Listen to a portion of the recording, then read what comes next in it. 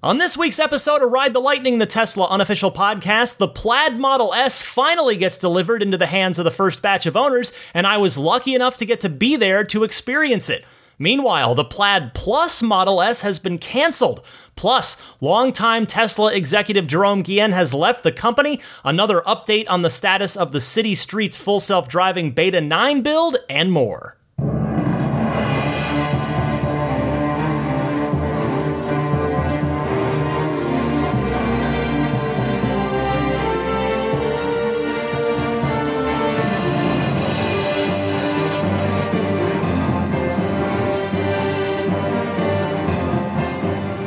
What's happening, friends? I'm Ryan McCaffrey, alongside, as always, Daisy the Boxer, and this is Ride the Lightning episode 306 for June 13th, 2021. There is so much to get to this week. It's going to be a fun one. I've been looking forward to the podcast all week, especially after the Plaid event last night.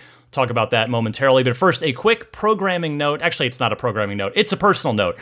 I wanted to mention to everybody, because so many of you have been so kind over these last months, I wanted to mention Daisy continues to improve. We had another cardiologist appointment earlier this week, and the news was good. Her heart size is now down to the high side of normal. Her heart function, meaning her actual heart muscle, is still weak. It's still in a not great place, but it's only been 4 months, and it has improved. So we just have to keep doing what we're doing with the diet change, with the medication, and hopefully she's going to continue to inch closer to full health. But the doctor said to me, she no longer considers Daisy a short-term risk. You know, there's still the long-term question mark, but for now she continues to improve. So that, I mean, it honestly almost moved me to tears in the car when the doctor called me to talk to me. So that already got my week off to a great start. And then what got my week going even more, I mean, Daisy's the most important thing, but sort of the cherry on top is that the Plaid Model S finally arrived this week via the delivery event at the Fremont factory, specifically at the test track, which was just redone, repaved. And I was lucky enough, I actually wasn't invited. I did not hit the invitation lottery on this one. However, listener Eric Norris from Southern California reached out to me, he emailed me and said, hey, he was assuming that I was going, and said, oh, I'm looking forward to meeting you at the event. And I wrote him back and I said, well, unfortunately, Eric, I'll have to take a rain check. I was not fortunate enough to get the invite this time, and he actually was kind enough to make me his +1. So Eric Norris, thank you very much. It was great to meet you, great to spend some time with you and kind of go through the event with you. We did some Plaid test rides together, which I'll talk about in a second, but it was just, I feel so grateful for that opportunity because it really was a fun night. And also, I'm not sure if he'll hear this because once I introduced myself, he was familiar with me, but I'm not sure he actively listens, and that's okay. Not everybody does. But if he is listening, I want to give a shout out to a gentleman named Dale, who I met in line waiting to get into the event. He was taking delivery that night. He got a call earlier this week that said, hey, do you want to pick up your car at the event? And he came down and he was just shocked. The whole time, I bumped into him when we got inside later as well. He was just wandering around just with that sort of kid-like Christmas morning shock and confusion in the very best of ways. So Dale, if you're out there listening to this, I hope you've been enjoying your car. What a memorable delivery experience. He's one of the first 20-something people on the planet outside of Tesla to get the car. So, but it was a really fun event. And let's look, just leading up to this, to recap the timeline. The Plaid Model S was formally announced back on January 27th of this year alongside the Model S refresh. Although you could also make the argument that the announcement of the Plaid S really dates back to Battery Day in late September, although that version turned out to be the Plaid Plus, because it was advertised as 520 plus miles of range. Now, I'm going to talk more about the Plaid Plus later on in the podcast. If you've already heard the news this week, you know where I'm going with this, but I'll get to that. So anyway, after the orders went up for the vanilla Plaid on January 27th, the car was originally due to begin shipping in March. However, we saw delays, a number of them, a 3-month delay in sum total, but it is now here. The price actually this week went up by $10,000 from $120,000 base price on the Plaid S to $130,000. I attribute that to either increased material costs, because, by the way, the 3 and the Y got another incremental price increase of $500, as they have done several times in the recent months here. But or I feel like it's that or just higher demand for the Plaid than they originally anticipated, so they figured, well, we can get the extra $10K, so let's get the extra $10K. But that's not the fun part. The fun part is being in the car and experiencing the new interior, and more to the point of this event, experiencing what it's like to launch from 0 to 60, and actually more like 0 to 105, in a Plaid Model S on Tesla's test track, nice private track, freshly paved. You had trained drivers from the Tesla team, and I got to start there because that's what you want to hear about. What is it like to launch 0 to 60 in a Plaid Model S? I will say this. I mean, first of all, it is amazing, and I'm going to tell you why, but I was expecting it to be more violent. And what I mean by that is that it just completely throws you back in a borderline uncomfortable way. But I did not find it to be that. It really is. It totally reminded me of a fast, intense roller coaster, to the point that, it does definitely pin you back in the seat, and it just doesn't let up.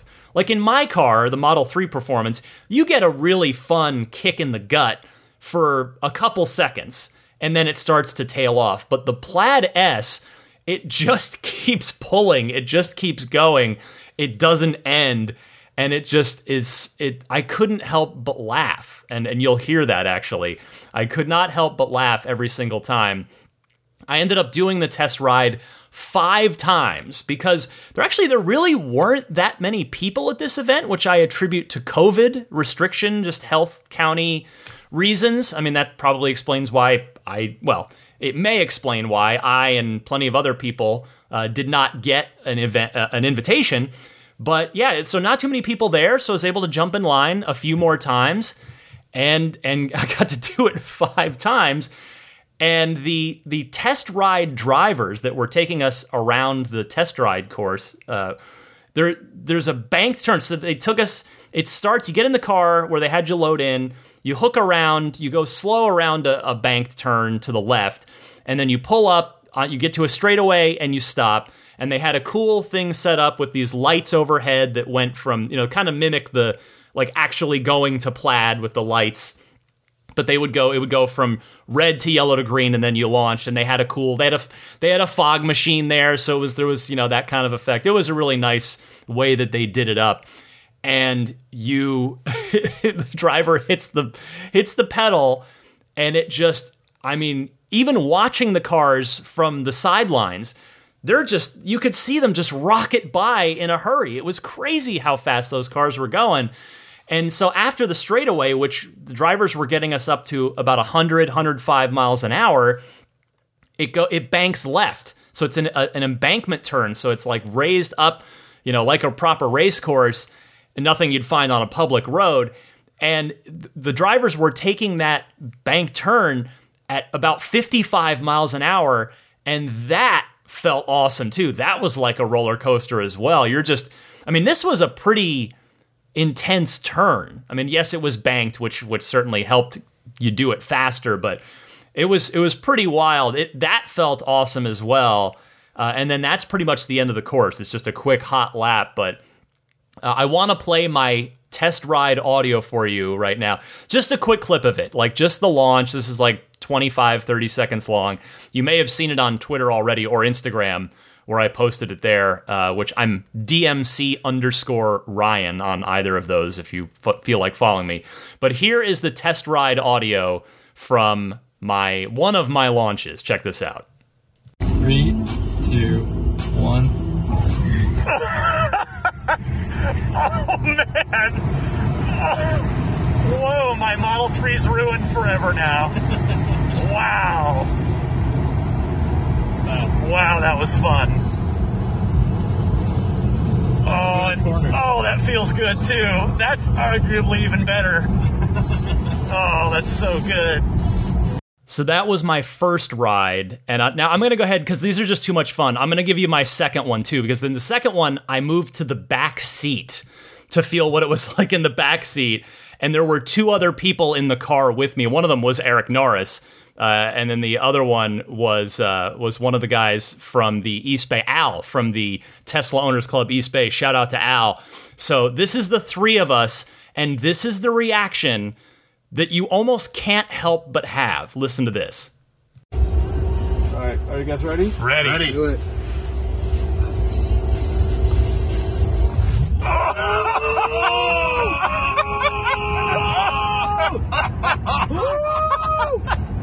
Oh, the phone moved 2 feet back.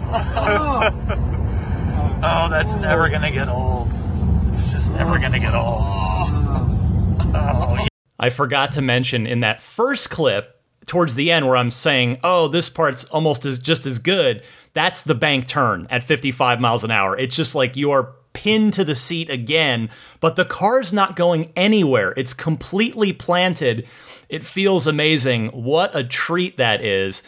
And I'll note too, unlike every other performance Tesla to date, these cars, as Elon said, really could do these launches over and over and over again all night long without losing any perceivable oomph. I mean, it was very, very impressive. And I'm just, again, so grateful to Eric and to Tesla that I got to be there. That was a treat. And anybody buying one of these things is just be careful, number one. I mean, that applies to all of us in any Tesla, but still, have fun. It is going to be one heck of a treat. Now, I wanted to mention a couple of other notes about the physical cars themselves before I move on. I'm going to play some clips from Elon's presentation and give you some reactions and notes to those before I just keep moving on with the news of the week. Again, there is so much to get to on this week's podcast, but two quick notes about the physical cars themselves.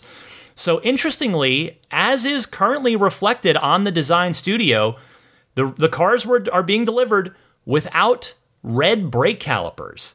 That's the first time Tesla has not had red brake calipers on a performance model since, I believe, the very early Model S days. The first P85s didn't have them, and then they added them later.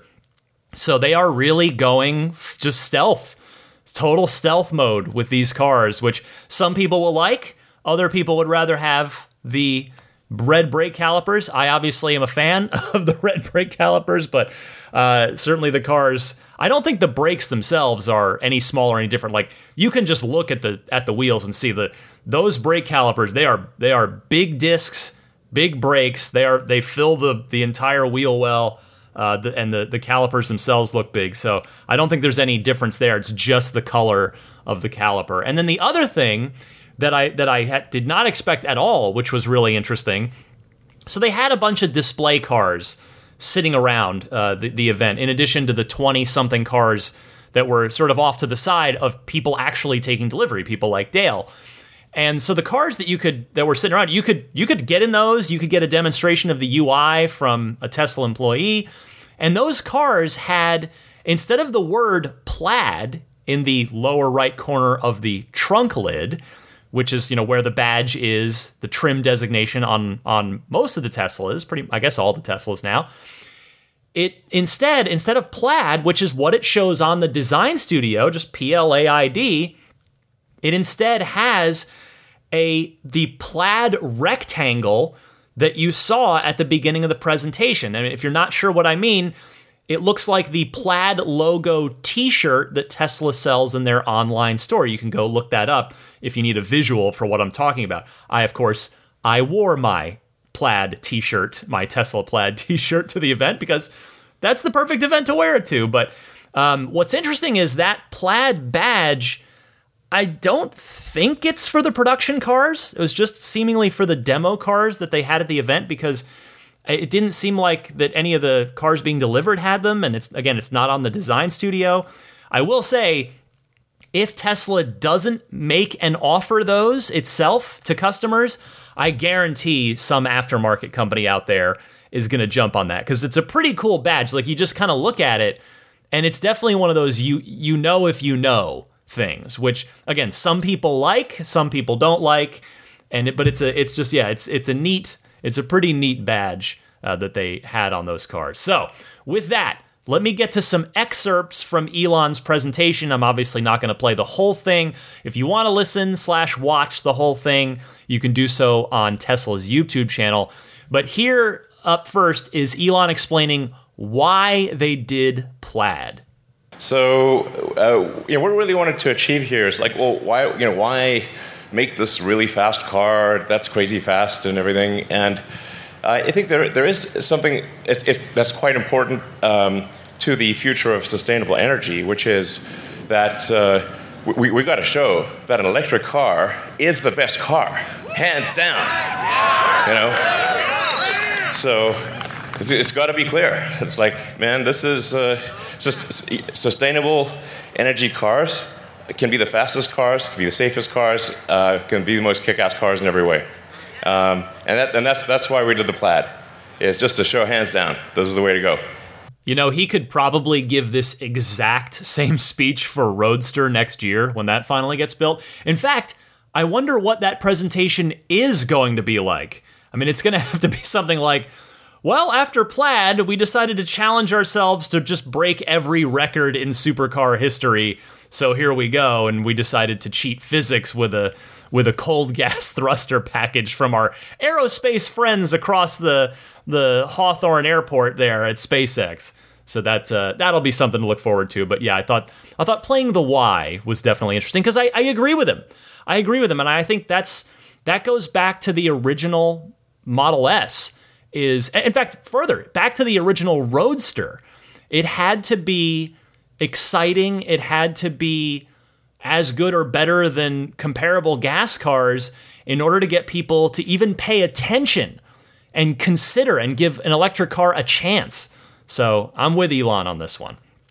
All right, what is it like, this entire new package taken as a cohesive, holistic whole, Elon Musk? What is this new Model S like? And then the design, we've obviously made a lot of refinements to the exterior, and then we've completely redone the interior. So I think once you drive the new Model S, it really feels like you're driving the future. And other cars are going to, especially like non-Tesla cars, are going to feel very last century. Well, I have not had the privilege of driving the car and actually using the yoke steering wheel, but sitting in it, I would say definitely does feel pretty futuristic. And the yoke is a big part of that, but so is the 17-inch landscape touchscreen with the instrument cluster screen and the new UI too. Now, speaking of the yoke, we have this yoke steering wheel, which is a little different, but I think once you try it, you'll think it's great. The visibility of the main screen is super clear, especially for autopilot. So you can see the entire panoramic view you can basically see the mind's eye of the car, it's really cool. Honestly, I have now felt the yoke. I've sat in the car. It's tough to judge without driving it. I will say those capacitive touch wheel buttons, though, like the turn signals, the windshield washer, the autopilot, those are, I think, just going to take some muscle memory development. You're going to have to condition your brain to just know where those are, where to move your thumbs without even thinking about it. I will say, though, again, sitting in a display car in both the back seat and the driver's seat, I had my hands on the yoke and I played around with the steering wheel buttons and the new UI. The capacitive touch buttons that I just mentioned a second ago, what I like about them, they give a subtle bit of little just force feedback. Like if you've got, I'm sure Android does this too, but on an iPhone, like when you go to turn on the flashlight from, when the phone is locked, you just, the screen wakes up and then you push hard and it gives that little bit of feedback. It's the same thing on the Model S yoke steering wheel as well, which I think is pretty cool. And also, by the way, now that this yoke, because a lot of people in the beginning, in January, were like doubting that it was going to actually ship on cars. Well, it's real, it's legal, and it's on the roads, that tells me that A, the Roadster is absolutely going to have one. The prototype has a yoke that's made entirely of carbon fiber, which looks super cool. And the Cybertruck may very well have something similar to the yoke as well, because the prototype has a kind of half yoke, half wheel thing. Tesla clearly seems to like yokes, so I think it's something that we should be getting used to, whether we like it or not. All right, the other, in addition to the yoke, there's the other controversial feature of the new Model S and Model X, and that's Smart Shift and the elimination of the stalks. Take it away, Elon. And then we've gotten rid of the stalks. So, I think generally all input is error. So we want, if you have to do something that the car could have done already, that should be taken care of. The software should just do it. So you can actually just literally walk up to the car, it senses that you're approaching, unlocks the car based on your phone. It just basically pairs with your phone, knows that you're coming to the car, opens the door, extends the handle, you sit down, and you just drive. You don't have to press the drive or anything like that. The car knows you want to drive. It figures like, yeah, good guess, you know. So, and then it's using the autopilot system to know where the obstacles are. So obviously, if there's something in front of you, you want to go backwards, and if there's something in back of you, you want to go front, most likely. And then it will adapt to your to your needs. So if it sees that you're always doing this, you're changing to reverse or forward in particular situations, it'll try to remember that and geocode it to that location. So then you won't have to do it in the future. It will just keep minimizing the amount of input that you need to do until the car just reads your mind. So it's gonna be great. Just getting in and not selecting a gear, just like sitting down and hitting the accelerator pedal, that is no doubt going to feel weird for a while. But then again, so did not turning off the car when you got your first Tesla compared to every other car. When you just, you get up and walk away. That seems strange at first. Still though, there are a lot of understandable concerns about this Smart Shift feature. I mean, it's one of those things where, is it even necessary to remove that? Like, I get wanting to get rid of the stalks, but it's one of those things where, again, I feel like I can't know, most of us can't know, I feel like, without actually driving it and experiencing it. I mean, I will say there are capacitive touch PRND buttons on the base of the wireless phone charger in the center console in case anything happens to the screen. And if the car does pick a gear that you don't want, you just swipe right from the left edge of the screen and a UI pops up. You'll see on the UI, and then you can swipe up or down right on the left rail, the left edge of the UI, and that will change gears that way. So there are 3 ways to change gears, one of which the car is automatic, and 2 of which are manually controlled. So again, this is one of those things. We'll see what owners have to say as they drive them. How about the back seat, Elon? What have you guys done there? We moved the interior so that the front IP is actually slimmer and thinner. So we were able to move the front seats forward, giving more room to the back seat, and we reclined the back seat more and reduced the interior trim. So. Basically, the current Model S, the back seat is not amazing, but the new one, it's actually a legit back seat. I'd say it's like it's good. So you can. I think it's quite a comfortable back seat, and you've got also a rear screen, and you can control everything from the back. Yeah. I played that clip about the back seats because I want to back Elon up on that one. I obviously don't own a Model S, but I have been in them plenty of times before, and I will say the new Model S back seat is definitely roomier and comfier. I mean, I'm not a super tall guy, but I will say there is a lot of leg room, and you actually are. You can tell that you are kind of leaning back just a little bit in the back seats, but in a totally, in my opinion, comfortable way. Also, another thing I want to point out that the viewing angle on that non-detachable, that third screen, that second row screen, the little 8-inch one, It's good. I was worried from looking at the pictures in the design studio when Tesla unveiled the car that it looked like, oh, are you going to have to kind of crane your neck down to look at this thing? And I don't really feel that way because the screen is kind of tilted. It's got just a viewing angle that's tilted up towards your eye level a little bit. So I think that's going to work out pretty well. And then also on the subject of the interior, I want to add the Airblade HVAC system.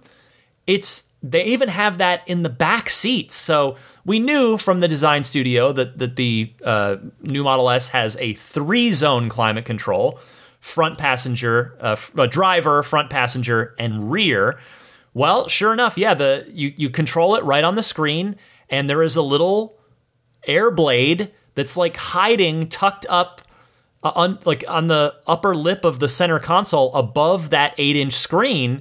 You can't even see it. Like, you have to feel for it, which I did. I was like, where is this? And had to kind of feel for it. And you can use the screen to direct the direction of the airflow, even in the third row. You can direct one side, one channel of air over towards the right passenger and the other one over towards the left passenger. So I thought that was pretty cool.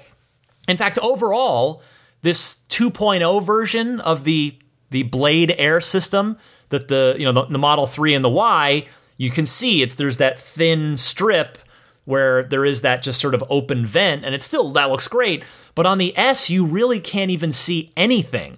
It really is almost completely hidden, and I think it's really fantastic, the job that the Tesla team has done on that. They've hidden it exceptionally well. I think you honestly won't see it unless you know to look for it. Like, I went looking for it. And that's the only reason I was able to verify, like, oh, there it is. It's like hiding up under there. So that's some really good interior work by the Tesla team. All right, maybe the funniest moment of the night and most obviously unscripted, unplanned, might be Elon's worst moment of the night is having to do a little extra work here. So Elon started talking about the new UI, and then this wonderful organic moment happened that I feel grateful to have been a part of. Listen carefully to this clip. You gotta tune in to the crowd. Listen for what somebody in the crowd says. Take a listen to this. And then we've got an all-new UI.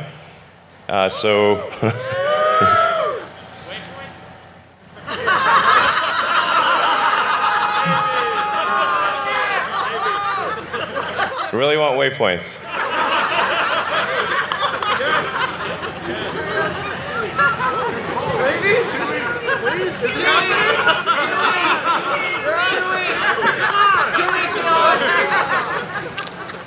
Okay, does everybody here want waypoints? Okay, fine, we'll do waypoints. God damn it.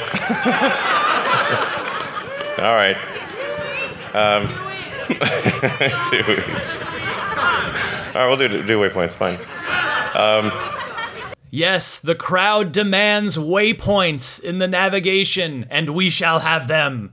I know a lot of you have called. There have been plenty of people that have called in or written in or posted about that on social media about that exact feature over the years. So I can say I was happy to be a part of the small but raucous crowd in attendance cheering for the addition of waypoints. So I thought that was a really fun moment. All right, let's talk about the gaming capability of the new MCU3. As nobody's calling it that but me, but I'm going with MCU3. Here's Elon talking about that. And then it's not PS4, it's PS5. So there's never been a car that has state-of-the-art computing technology, state-of-the-art infotainment, where this is literally at the level of a PlayStation 5. So, yeah, if you think about the future where the car is often in autopilot or full self-driving mode, then entertainment is going to become increasingly important. So you're going to want to watch movies, play games, use the internet, just little things you want to do if you're not driving. And this is actual PlayStation 5 level performance. It can play Cyberpunk. again, being there to see it for myself, it was pretty crazy to see Cyberpunk 2077, which is a AAA caliber game that just came out in December, running at 60 frames per second in a car. This massive, modern, new open world game running at 60 frames in a car. Now, of course, the screen's not 4K like it is in your living room, but still, it is very, very impressive. Now, if you're not familiar, there's a little kind of extra layer to this, and that is that Cyberpunk 2077 had a rather painful launch that it looks and runs very, very poorly, to say the least, on the old generation of consoles, meaning the Xbox One and PlayStation 4. So again, seeing it run buttery smooth 60 frames per second in a Tesla is pretty nuts. Also, I'd have to guess then that The Witcher 3, which was shown in the initial promotional imagery of the new interior when they unveiled the new Model S and X back in late January, that is obviously still in the works, but both games, Witcher 3 and Cyberpunk 2077, are made by the same developer, so I'm sure Tesla has permission and is working on The Witcher 3.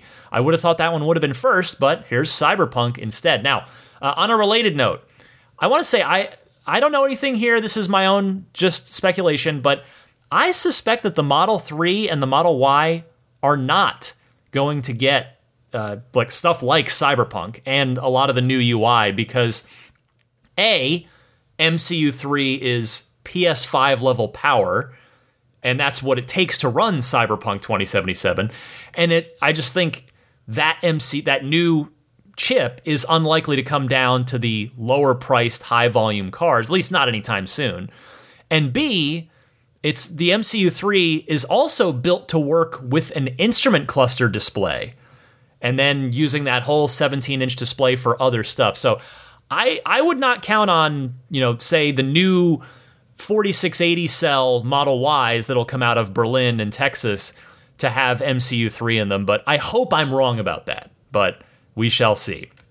Two more clips for you before I move on to the rest of this week's Tesla news, because there is a lot more to talk about this week. First up, supercharging. Elon, you guys have made some improvements on the new battery chemistry that have enabled some faster supercharging on the new S and X.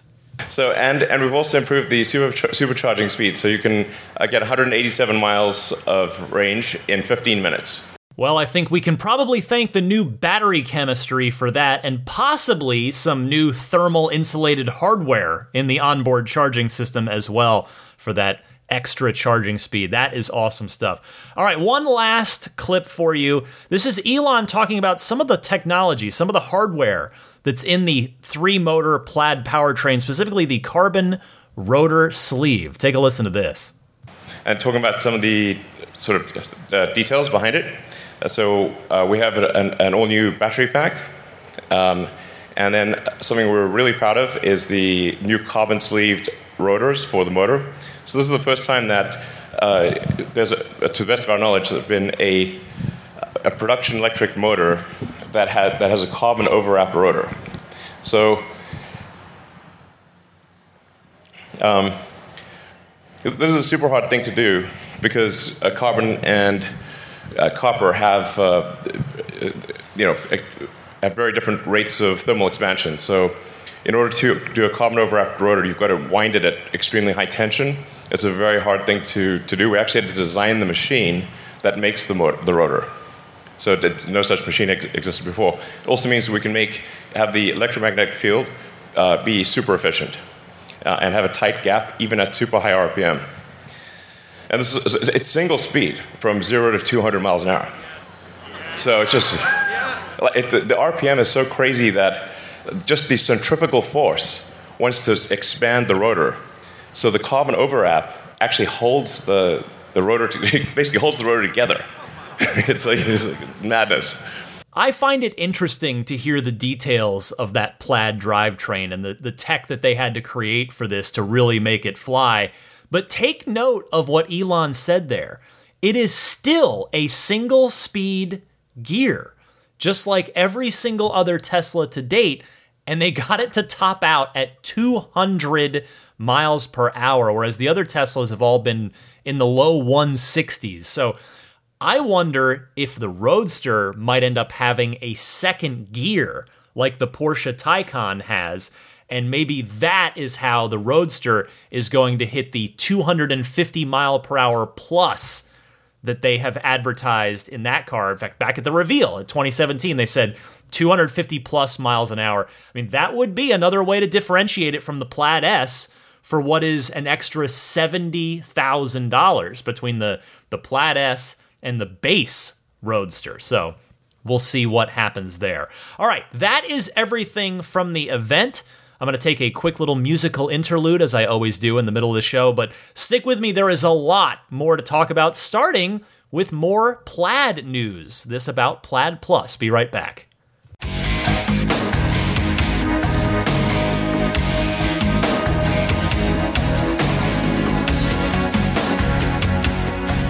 All right, well, all that was the good Plaid news. Now here's the bad Plaid news. The Plaid Plus, the 520-mile range, 0 to 60 in less than 1.99 seconds Model S, has been canceled via an Elon Musk tweet. Elon taking to Twitter ahead of the Plaid delivery event to say, Plaid Plus is canceled, no need, as Plaid is just so good, end quote. And with that, Lucid will take the EV range crown if and when they come to market, at least until the Roadster makes its way into its own delivery event, hopefully sometime next year, with its planned 620 plus miles. Now, I've got a bunch of thoughts about this, as you might imagine. First, I have to think that the Plaid, well, is it 4680 cell based? I'd figured that the Plus was definitely 4680 and the regular Plaid wasn't, and that's where the jump from 390 to 520 miles of range came from. But is it possible that both were 4680 based all along and the Plus was just going to be a larger pack? I don't think so, but we don't know quite for sure, but it's 99% sure, because if you actually go and watch the Elon presentation from the Plaid delivery event that I played you some audio clips of, he talks about the new battery pack, shows it on the screen. I mean, they had torn down, they had like shells of cars at the event, so you could see the drivetrains, and there was not a 4680 cell or a structural battery pack. So quite sure, but just can't be 100% sure, but it does seem like the 4680s were going to be the difference between the Plaid and the Plaid Plus. Now, what would that have done for performance? Probably not too much because of, well, mostly just tire traction. I don't know how much farther Tesla can push it. Performance probably would have been pretty negligible between the two, at least at the low end, because Tesla was advertising, as I said, simply less than 1.99 seconds, but not giving any specifics on that Plaid Plus that they were taking reservations for. But again, it's that range. The range was a big, big deal on this thing for a lot of people. I mean, 520 miles versus 390 miles, well worth I guess what would have been a $20,000 premium over the regular Plaid, since the Plaid got bumped up 10 grand, as I mentioned to you earlier. I mean, that's a 33% range difference. Even if the performance is close, that's a heck of a difference in range. So I know a lot of people are bummed here, but now on a related note, I think it's kind of odd. It doesn't seem within Tesla's, I don't know, modus operandi, I guess, even though they seem to be constantly rewriting their MO. But it's just odd to me to think that the top-end Cybertruck at 70 grand will have more range than its flagship sedan that's, 80 grand. That just doesn't square to me. Like, I don't know quite how to reconcile that. Maybe there is another piece of the puzzle that we don't know about yet that will make that make sense. But the S has always been held up. I mean, if you have listened to Elon interviews, whether it's with me or other people, he has said in the past that the Model S is his favorite car. And when I interviewed Franz von Holzhausen, the chief designer at Tesla, in early November, late October 2019, episode 220, that he straight up said, I asked him, well, do you have a favorite child, as it were, a favorite car that you've made? And he says the Model S. So the senior most leaders at Tesla, they have that deep love for the S, and so it just seems strange that the truck, for less money, would end up with being the range king, again, until the supercar comes around, which costs way more money. But in any case, again, I just feel bad for people who reserved that 520-mile range car back at Battery Day, which, looking at the calendar, is now 9 months ago. That's a long time. And those people, not only in the time that they've waited, they first saw the release date get pushed back by 6+ months, only now to have it get canceled altogether. So are those people going to go with the quote-unquote regular Plaid now that it, air quotes, only has 390 miles of range? I don't know. I mean, some people will, some people won't, but it's certainly disappointing regardless. And the other part, too, that active spoiler. Remember I was talking about that on the podcast a week or two ago, that car that Tesla had around Laguna Seca? It had that cool active spoiler that came up from the trunk lid where the rear glass comes down on the hatchback. And that active spoiler, I mean, that was super cool. Was that something that the engineering team was just messing around with for track purposes? Well, that's not part of the cars that were delivered, and it's never been mentioned as part of Plaid on the design studio. I had thought that was going to be a Plaid Plus thing, and now, if it was, then, well, it's now out the window as well. But what this does, assuming that the overwhelming evidence is correct, that the Plaid that's out now is not 4680 cell based, and that means there have been still no cars delivered with the 4680 cells as of yet. What this move does, canceling the Plaid Plus, is it frees up more 4680 cells in 2022 for a few different things. Because you've got the Berlin and Texas built Model Y that will take every 4680 cell they can get. You've got the Cybertruck that will take every 4680 cell it can get, at least as quickly as production can ramp. As we know, production tends to start slowly with Tesla, and in this case with the Cybertruck, it's certainly reasonable to expect a slow ramp up given that the production process, yes, it's a simpler process, as Tesla has explained, with the sort of origami style folding of the stainless steel, but being a very new manufacturing process, I think we should expect a longer S-curve on this, to use one of Elon's terms. But so anyway, every Cybertruck that does get built in 2022, that's a 4680 cell. And then you've got the Tesla Semi will gobble up a lot of 4680 cells in each individual truck there, and the Roadster as well, which is still on tap for, hopefully, as of we last heard from Elon, 2022 as well.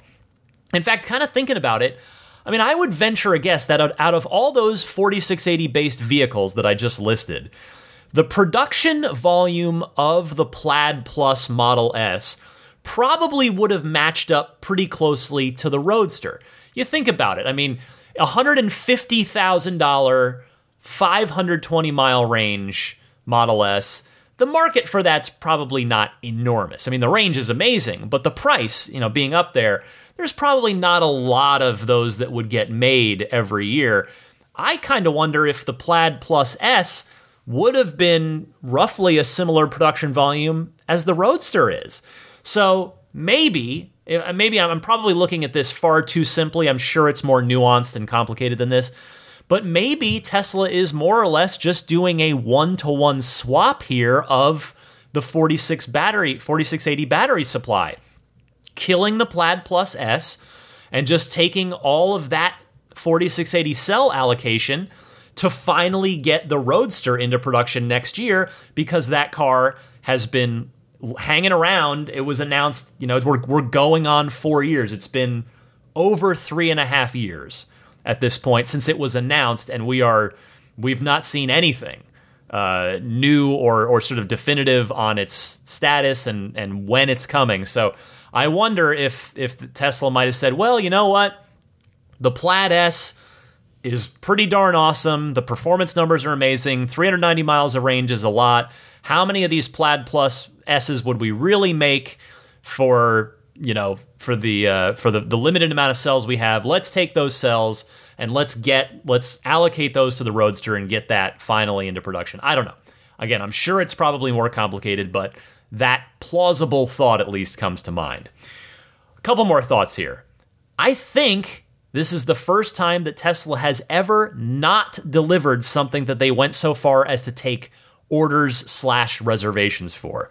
Because you can look at the original Model S 40 kilowatt hour pack, which was the $50,000 car that they had promised years before. They did deliver that car. It was in the form of a software-locked 60 kilowatt hour battery, which was a normal production. They had 60s and they had 85s and they had performance P85s. But they did software lock 60s for the people that did want the $50,000 car that they just did 40 kilowatt hours worth of it. So that car got made. The Standard Range 3 got made for a little while via the software reduced Standard Range Plus. And then the Standard Range Y, just earlier this year, did get produced after being announced at the Model Y unveiling in March of 2019. In pretty limited quantities, the Standard Range Y didn't last long, but they did deliver it. I mean, there's been stuff that Tesla has said they would do, but didn't go so far as to take any money for it. For instance, there was talk of an air suspension in the Model 3, a metal roof in the Model 3 on the Standard Range version, and a retractable moonroof on the Model 3. Those were all things from the reveal night that were planned. They never ended up making it into production, but those were not part of... Nobody had their money taken and didn't get that. So that was... this is the first time that I can ever think of that Tesla did not deliver something that they took money for. But the bottom line here on the cancellation of the Plaid Plus Model S is I'm surprised. I'm really surprised. I mean, it does give the Roadster a bit more room at the top of the ledger to be the halo car from the 390 mile range S to the Roadster that will come in at 620 plus.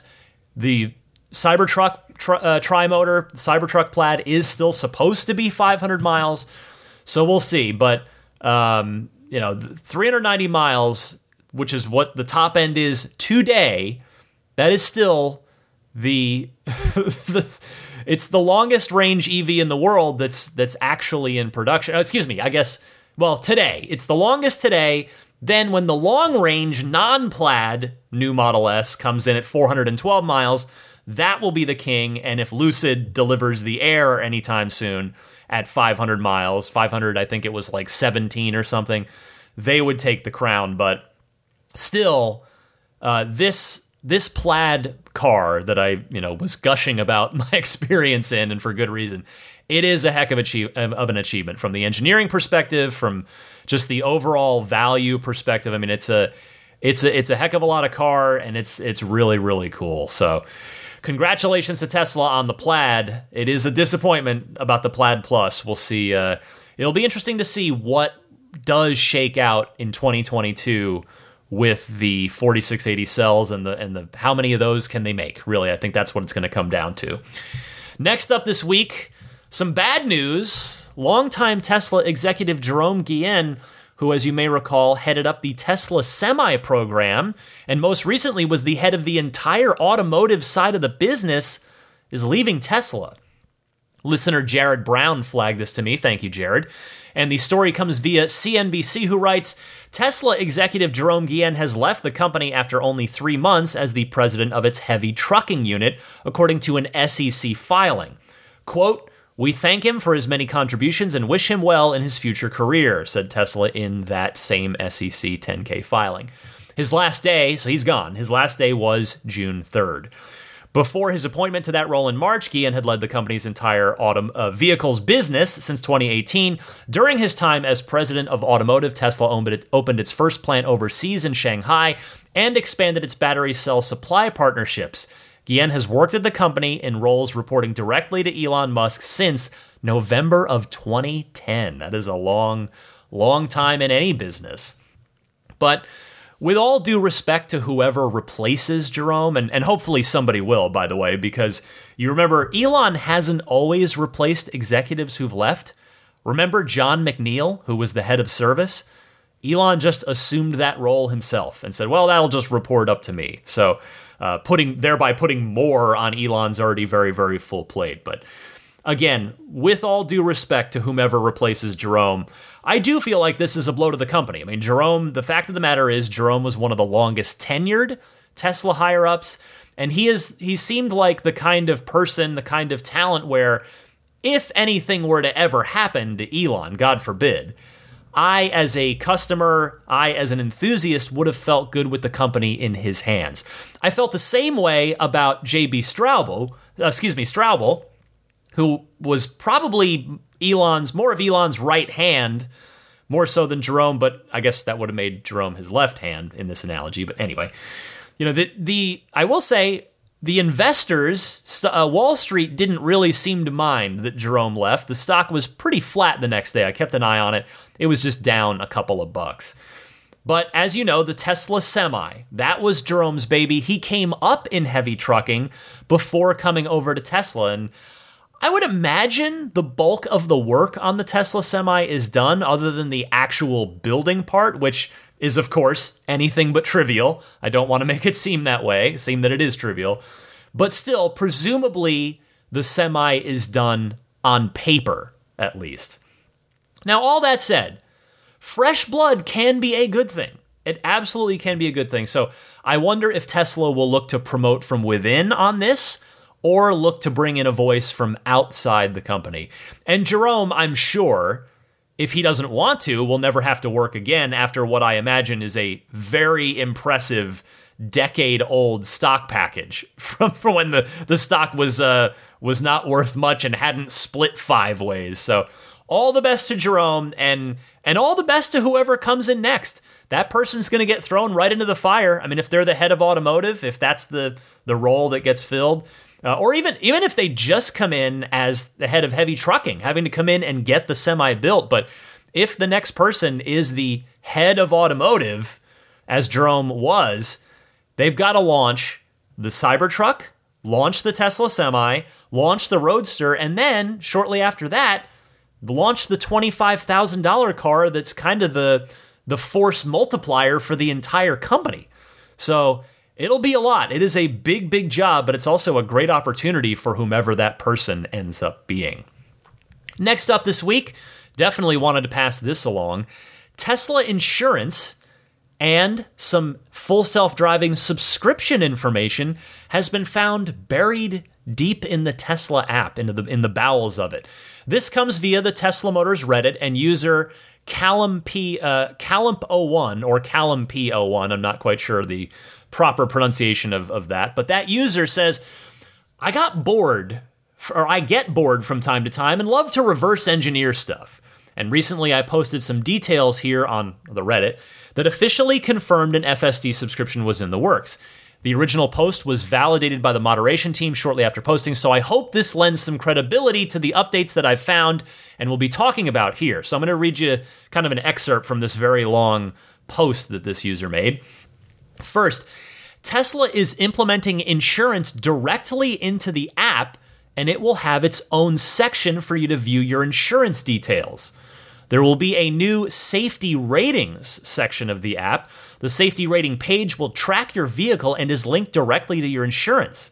It will show the number of hours you've driven, how often you use autopilot, how many automatic braking, emergency braking system events you have, forward collision warnings you have, auto steer strikeouts, meaning if you just don't get the wheel in time and the car decides to pull over and shut off.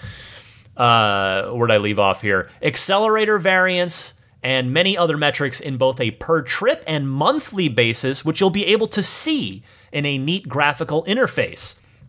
You are given a pass or fail rating, though it is unclear whether that rating will be visible to the end user, and from what I can tell, appears to be exclusive to hardware 2 and above, and software version 2021.4.12 is required. So there's that.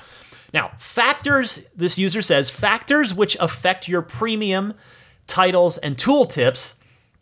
You've got ABS activation, which is number of times ABS is activated, automatic braking system, hours driven, average daily driving time, forced autopilot disengagements, the number of times autopilot is disabled due to ignored alerts, forward collision warnings, the number of times a car detects a potential forward collision, which, by the way, I don't know if that's been tweaked or not. I had 3 of those the last time I took the car out. And they were not, one of them was like, okay, maybe you could have put the forward collision on, but the other 2 were just not even close. So sometimes that thing is not exactly trustworthy. But anyway, that's that aside. Let me get back to the post here. And then unsafe following time is a factor, which is the portion of time spent at an unsafe following distance. So it's going to know if you're tailgating. And intensity of acceleration and braking. Speed variance due to extreme acceleration and braking shown on a scale from 0 to 10 as measured against Tesla's internal fleet.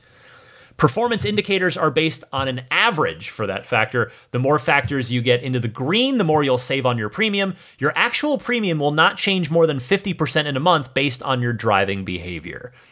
And my personal note here, I wonder if you'll be measured against the entire fleet or just the like cars. In other words, if I've got a Plaid S, I would not want to be benchmarked against, I would want to be benchmarked against other Plaid S's. I would not think it would be really fair to benchmark me against long-range S's or Model Ys, just as another example. And then the Roadster is a different story. I mean, although this applies to the Plaid S, a car that actually exists today, what if you take the Plaid S to the track and just you're running it, you're doing these 150 mile an hour trap speeds down the drag strip? Does it know where you're at, that you're at a track? Does it know via GPS? I hope so. Now, the other part of this, full self-driving subscription. This is probably what more of you are interested in hearing about. Again, this is not something that I can say is 100% confirmed, but this user has a track record of getting these things correct, so this is looking pretty solid here. So with regard to the full self-driving subscription, the user says, significantly more work has been completed around in-app subscriptions. It looks very near completion with the cart system now finished off, and they have added some bits around the payment processor. This looks very, very close to release with finishing touches now being applied. And some notes. It looks like you'll be able to refund a subscription within a set time frame, much like you can with upgrades, and you'll be prompted to provide feedback on why you're doing so to the team. It's important to know that this is a request, however, you don't have to do that. Also, there will be a weekend mode and travel mode, but no details on what those actually mean. Also, billing periods are only rolling monthly at the moment. There does appear to be sections of code that reference setting up billing periods, though, and I have received a separate report. This is the user talking, not me. I've received a separate report from a source elsewhere that you'll be able to subscribe to FSD for much longer and shorter periods, such as 1 week, 1 month, 6 months, etc. So that's that. That's everything from that intrepid Reddit user. So that seems to answer the question of whether or not they will offer an annual subscription option. It looks like it will not be the case, at least at first, but it sounds like it may very well be coming along sooner rather than later, and the same could be said for, say, a weekend subscription or a week-long subscription if you're on a road trip or something. So good news that it looks like Tesla will, in time, offer a lot of different menu options with that FSD subscription. Next story this week, as I said, busy week, an update on the shareholder meeting, which in years past, up until the pandemic threw everything off last year, the shareholder meeting would have already happened by now. I mean, it's June 11th as I record this, June 13th as it's published, and typically the shareholder meeting, the annual shareholder meeting, is done in the very, very first week, the beginning of June. So a Twitter user asked, Elon, if you can please also speak about Gigafactory software, full self-driving, auto bidder, I don't know what they're referring to with auto bidder, solar V3, meaning the solar glass roof, new Dojo chips and its future application for vision as a service, also 4680 progress. Thank you. And Elon replied to this and said, at the annual shareholder meeting, meaning he'll address some of that stuff there, probably late July / early August. Well, again, they had the Plaid event this week, and then for the shareholder meeting, I'm sure they're probably wanting to wait until California is scheduled to fully reopen, which is on June 15th, just a couple days after this podcast publishes. And that way there would be most likely fewer attendance restrictions and hoops that Tesla would have to jump through for that. So thus, late July, early August makes sense for that. If you're thinking of attending, if you're a shareholder and you'd like to attend, just pencil that in on your calendar, that window there, maybe that last week of July, first week of August. Two more quick stories this week.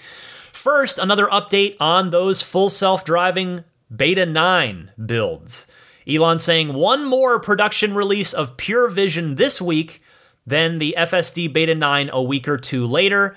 V9 FSD is also Pure Vision. The foundational improvements are immense. Now, by this week, he meant the week that we just completed, so last week for all of you, really, because he posted that on Sunday the 6th. So that's 1 week down. So hopefully a bunch of us finally have that FSD Beta 9 build in our cars by, maybe a little more realistically, the end of the month.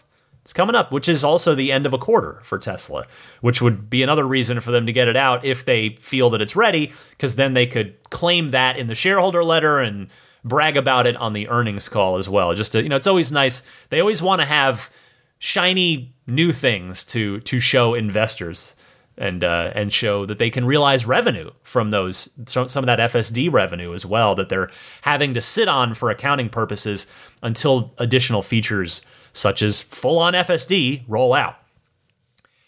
I realize, before I move on from this, I certainly realize, and I'm with a lot of you here, these constant revisions of the timeline have got to be frustrating for those of you that are waiting for this, as I am. But I'll say this, at least it is a constant update of the latest information, even if the timeline keeps moving, rather than total radio silence. Some people might rather have the total radio silence and just have it show up when it shows up, but if Elon's going to talk about it, because that is his way, he is not shy about holding back on anything, at least we're getting a consistent feed of updates to see what the progress of the team is. Finally this week, one final little note, the 19-inch Tempest wheels on the Model S, which are the default ones, they are now dark gray through and through in color instead of silver with a gray infill paint like they used to be. I will say, obviously wheels are extraordinarily subjective, but I think the Tempest wheels before were the ugliest wheels that Tesla has ever done. They just don't look good on a beautiful Model S. They're obviously there for function over form. But just painting them dark gray, they look much better than before. You can get an idea. Take a look at the design studio, and you can see for yourself. But I'll say, I still think these wheels just do not do the Model S justice at all. To that end, every single Model S that was delivered at the Plaid event, they all had 21-inch wheels, so I guess they were not ready. They probably just haven't finished making these new dark gray. They threw them on the design studio because they know that even if you order a car, you're not going to be able to get it for a few weeks or a couple months, whatever it is. But yeah, every single S that was delivered at the Plaid event had the 21-inch new Arachnid wheels. But I will say, kind of on that note, I think it's kind of a bummer that on that flagship sedan, you only get two choices. It's just those, in my opinion, slightly now less ugly 19-inch Tempest Aero wheels, or the much more expensive, the $4,500 extra 21-inch new Arachnids, which I think look really good. I wish that Tesla offered a 20-inch in-between option on the Model S, because heck, the 3 and the Y have three wheel size choices. 18, 19, 20 on the 3, 19, 20, 21 on the Y. So it's kind of a shame that you've got to go from the ugly duckling to the swan as far as the aesthetics on your Model S wheel choices. But at least, again, take a look on the design studio. I do think just painting them dark gray makes them look a lot better. All right, well, that is it for this extremely busy week of Tesla news. In fact, the show's been going on long enough here. I'm already at an hour. I'm going to skip the hotline for this week, although I want to tease you to please come back next week. I have so many great phone calls lined up that I'm excited to get to next week from somebody that Ryan in Las Vegas called in. He actually got to go experience the boring tunnel in a Tesla in Las Vegas. So I've got a call from him about that. There's some really great phone calls, so be sure to check back next week. And feel free to keep your calls coming as well. Just because I ran out of time for this week, feel free to call in if you've got a Tesla-related question, comment, discussion topic. If you took delivery of a Plaid Model S, I would love to hear from you, to hear what you think of actually driving with the yoke and your experience with the car.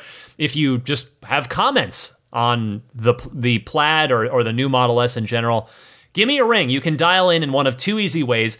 Either use your smartphone's built-in voice recording software, just record the question, record the call, as it were. Please try to keep it to 90 seconds or less, and then email that file to me at teslapodcast@gmail.com. Or you can dial in toll-free anytime on the Ride the Lightning hotline itself. 24/7, doesn't matter. You just call and leave a message.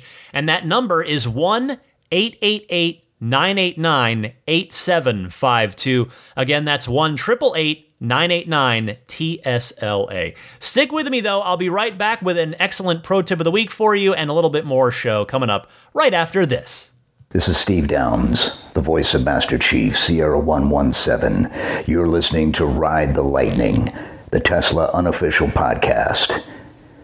You know, that Cybertruck looks a lot like a warthog, doesn't it? Master Chief, out. Before I mention a few friends of the podcast, as well as my Patreon backers who are so awesome, I want to give you your pro tip of the week. This one comes from loyal listener Jerome from Northern California. Go ahead, Jerome. Hey, Ryan, this is Jerome up in Northern California. Had a pro tip for your listeners. Probably talked about before, but just in case. If somebody texts you an address, you can click on the link, and in iOS, it'll open up a Maps, at which point you can then share to the Tesla app, and it'll load it up onto your navigation system in your Tesla. It's a great way to just quickly send an address to your Tesla. Just thought for those people that are new to Tesla, they might not have thought about that or had heard about it, and so there you go, pro tip of the week. Thanks for all your hard work, Ryan. Take care. I love this one, Jerome. Thank you very much for resurfacing it. I mean, this is perhaps one of the absolute best examples of a pro tip of the week. It's something that Tesla absolutely does not tell you about, but the functionality is right there if you know where to look for it, and it's incredibly useful and convenient. I use this one all the time. On iOS, it works in Maps, as you mentioned, and Google Maps as well. I'm not sure about Android because I'm not an Android user, but I would be very surprised if it doesn't work there as well. So good stuff, Jerome. Thank you. If anybody else out there has a pro tip of the week, please send it in using the same method that you send in the regular hotline phone calls. So either recording your question on your phone or dialing in to the Ride the Lightning hotline via the toll-free number that I gave you earlier.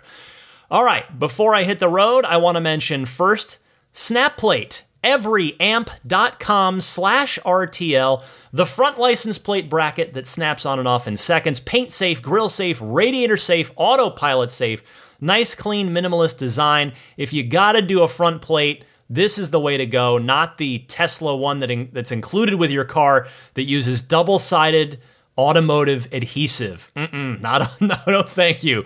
Use the snap plates. So the website is everyamp.com/RTL. They've got it for all 4 production Teslas. Meanwhile, abstractocean.com has plenty of goodies. The usual bestseller, the tempered glass screen protector, custom fit to the 3 and the Y screen.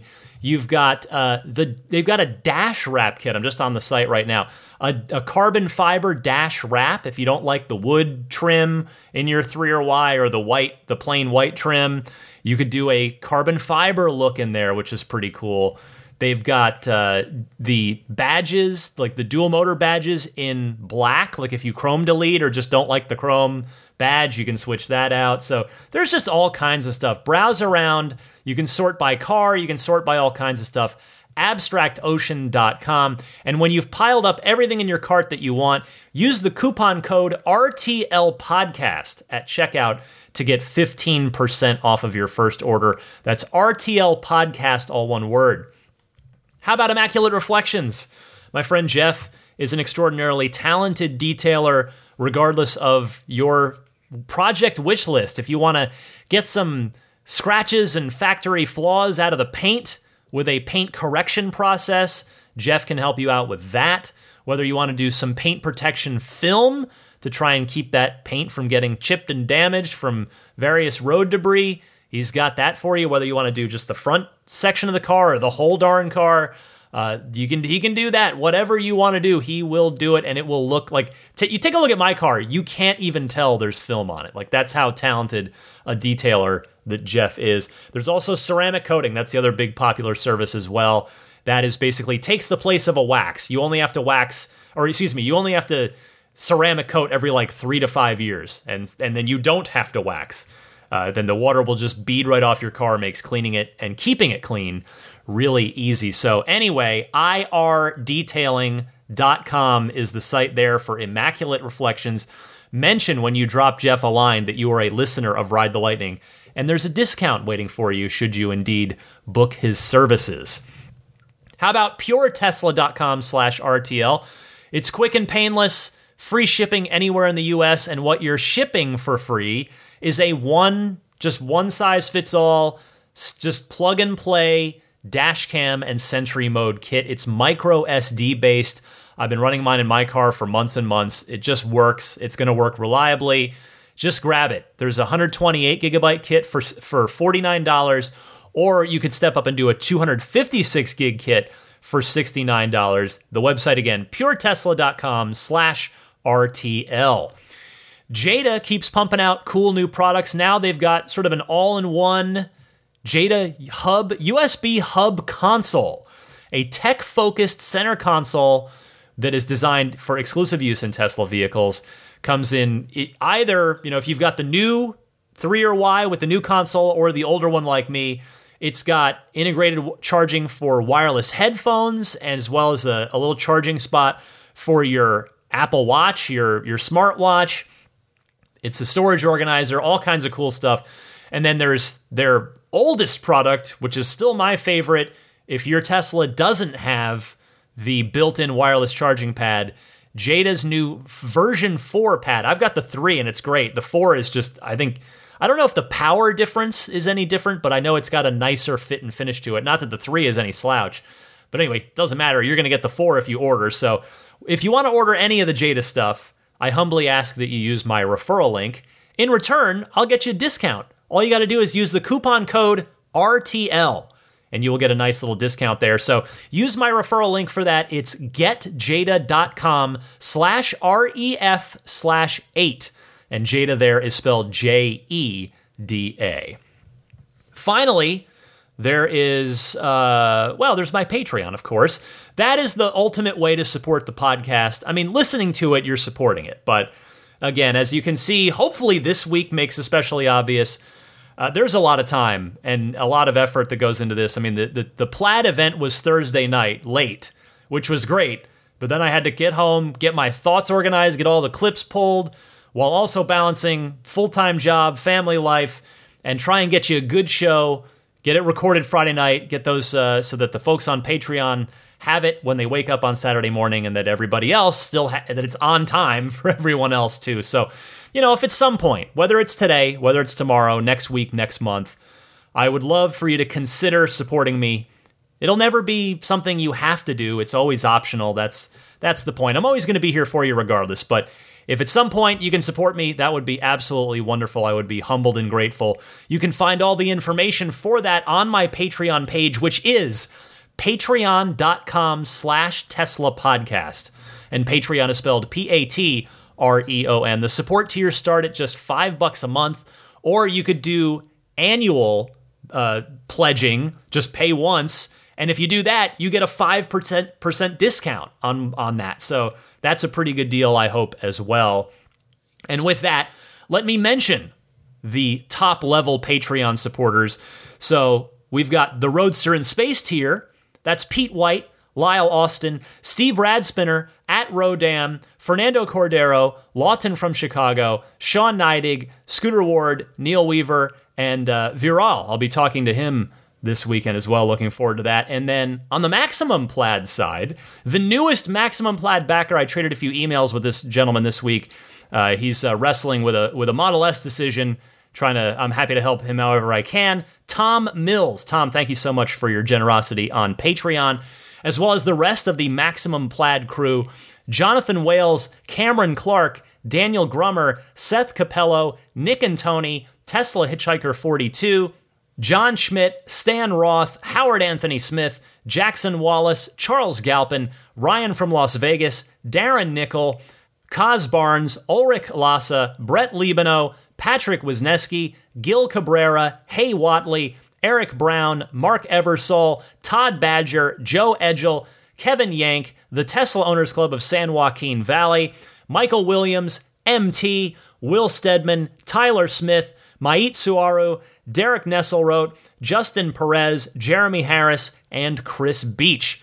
And then the Plaid crew, much respect for all these fine folks as well. George Cassiopo, David Brander, Alexi Heft, Logan Willis, Robert Miracle, Jason Chalukas, Tim Hyde, Peter Chalet, Eric Randolph, David Nondal, Jerry and Mary Smith, Joel Sapp, Dory and Steve Guberman, Jeremy, the Tesla Owners Club of Taiwan, Ron Lee, John Cody, Charlie Gillespie, David Perella, Sunil Joseph, Dennis Peak, Stig Mickey Jensen, Jeff Angwin, Chase Cabanillas, the Lydia family, Michael Regal, Aaron Altschul, Jared Brown, Jerome Strack, Jamie Dalton, Noel and Lucy Murphy, the Tesla Owners East Bay Club, Paul Casarino, Ryan Natchett, Mike and Barbara from Louisville, David J. Howes, Travis Krenzel, Matt Nixon, the Tesla Owners Club of Wisconsin, Jonathan Zalesny, Joshua Walker, and Rick Dean. Thank you all very much for kindly supporting my efforts here on the podcast.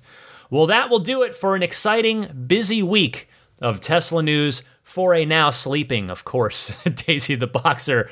I'm going to pass out myself soon as well because I didn't get a ton of sleep last night after the event. Had to get right up for work in the morning, but it's a good problem to have. I am grateful again. I really am. I was just so grateful for the chance to get to go. Eric Norris, thank you again for offering me your +1 spot.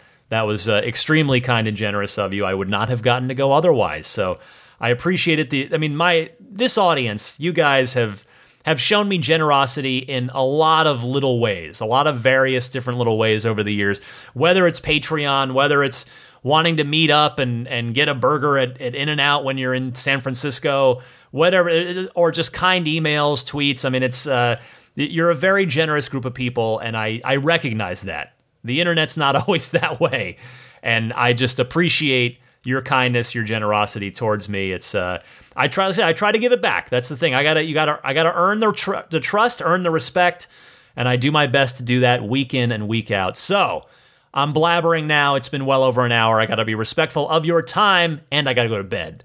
So happy electric motoring, my friends, and I will see you next week.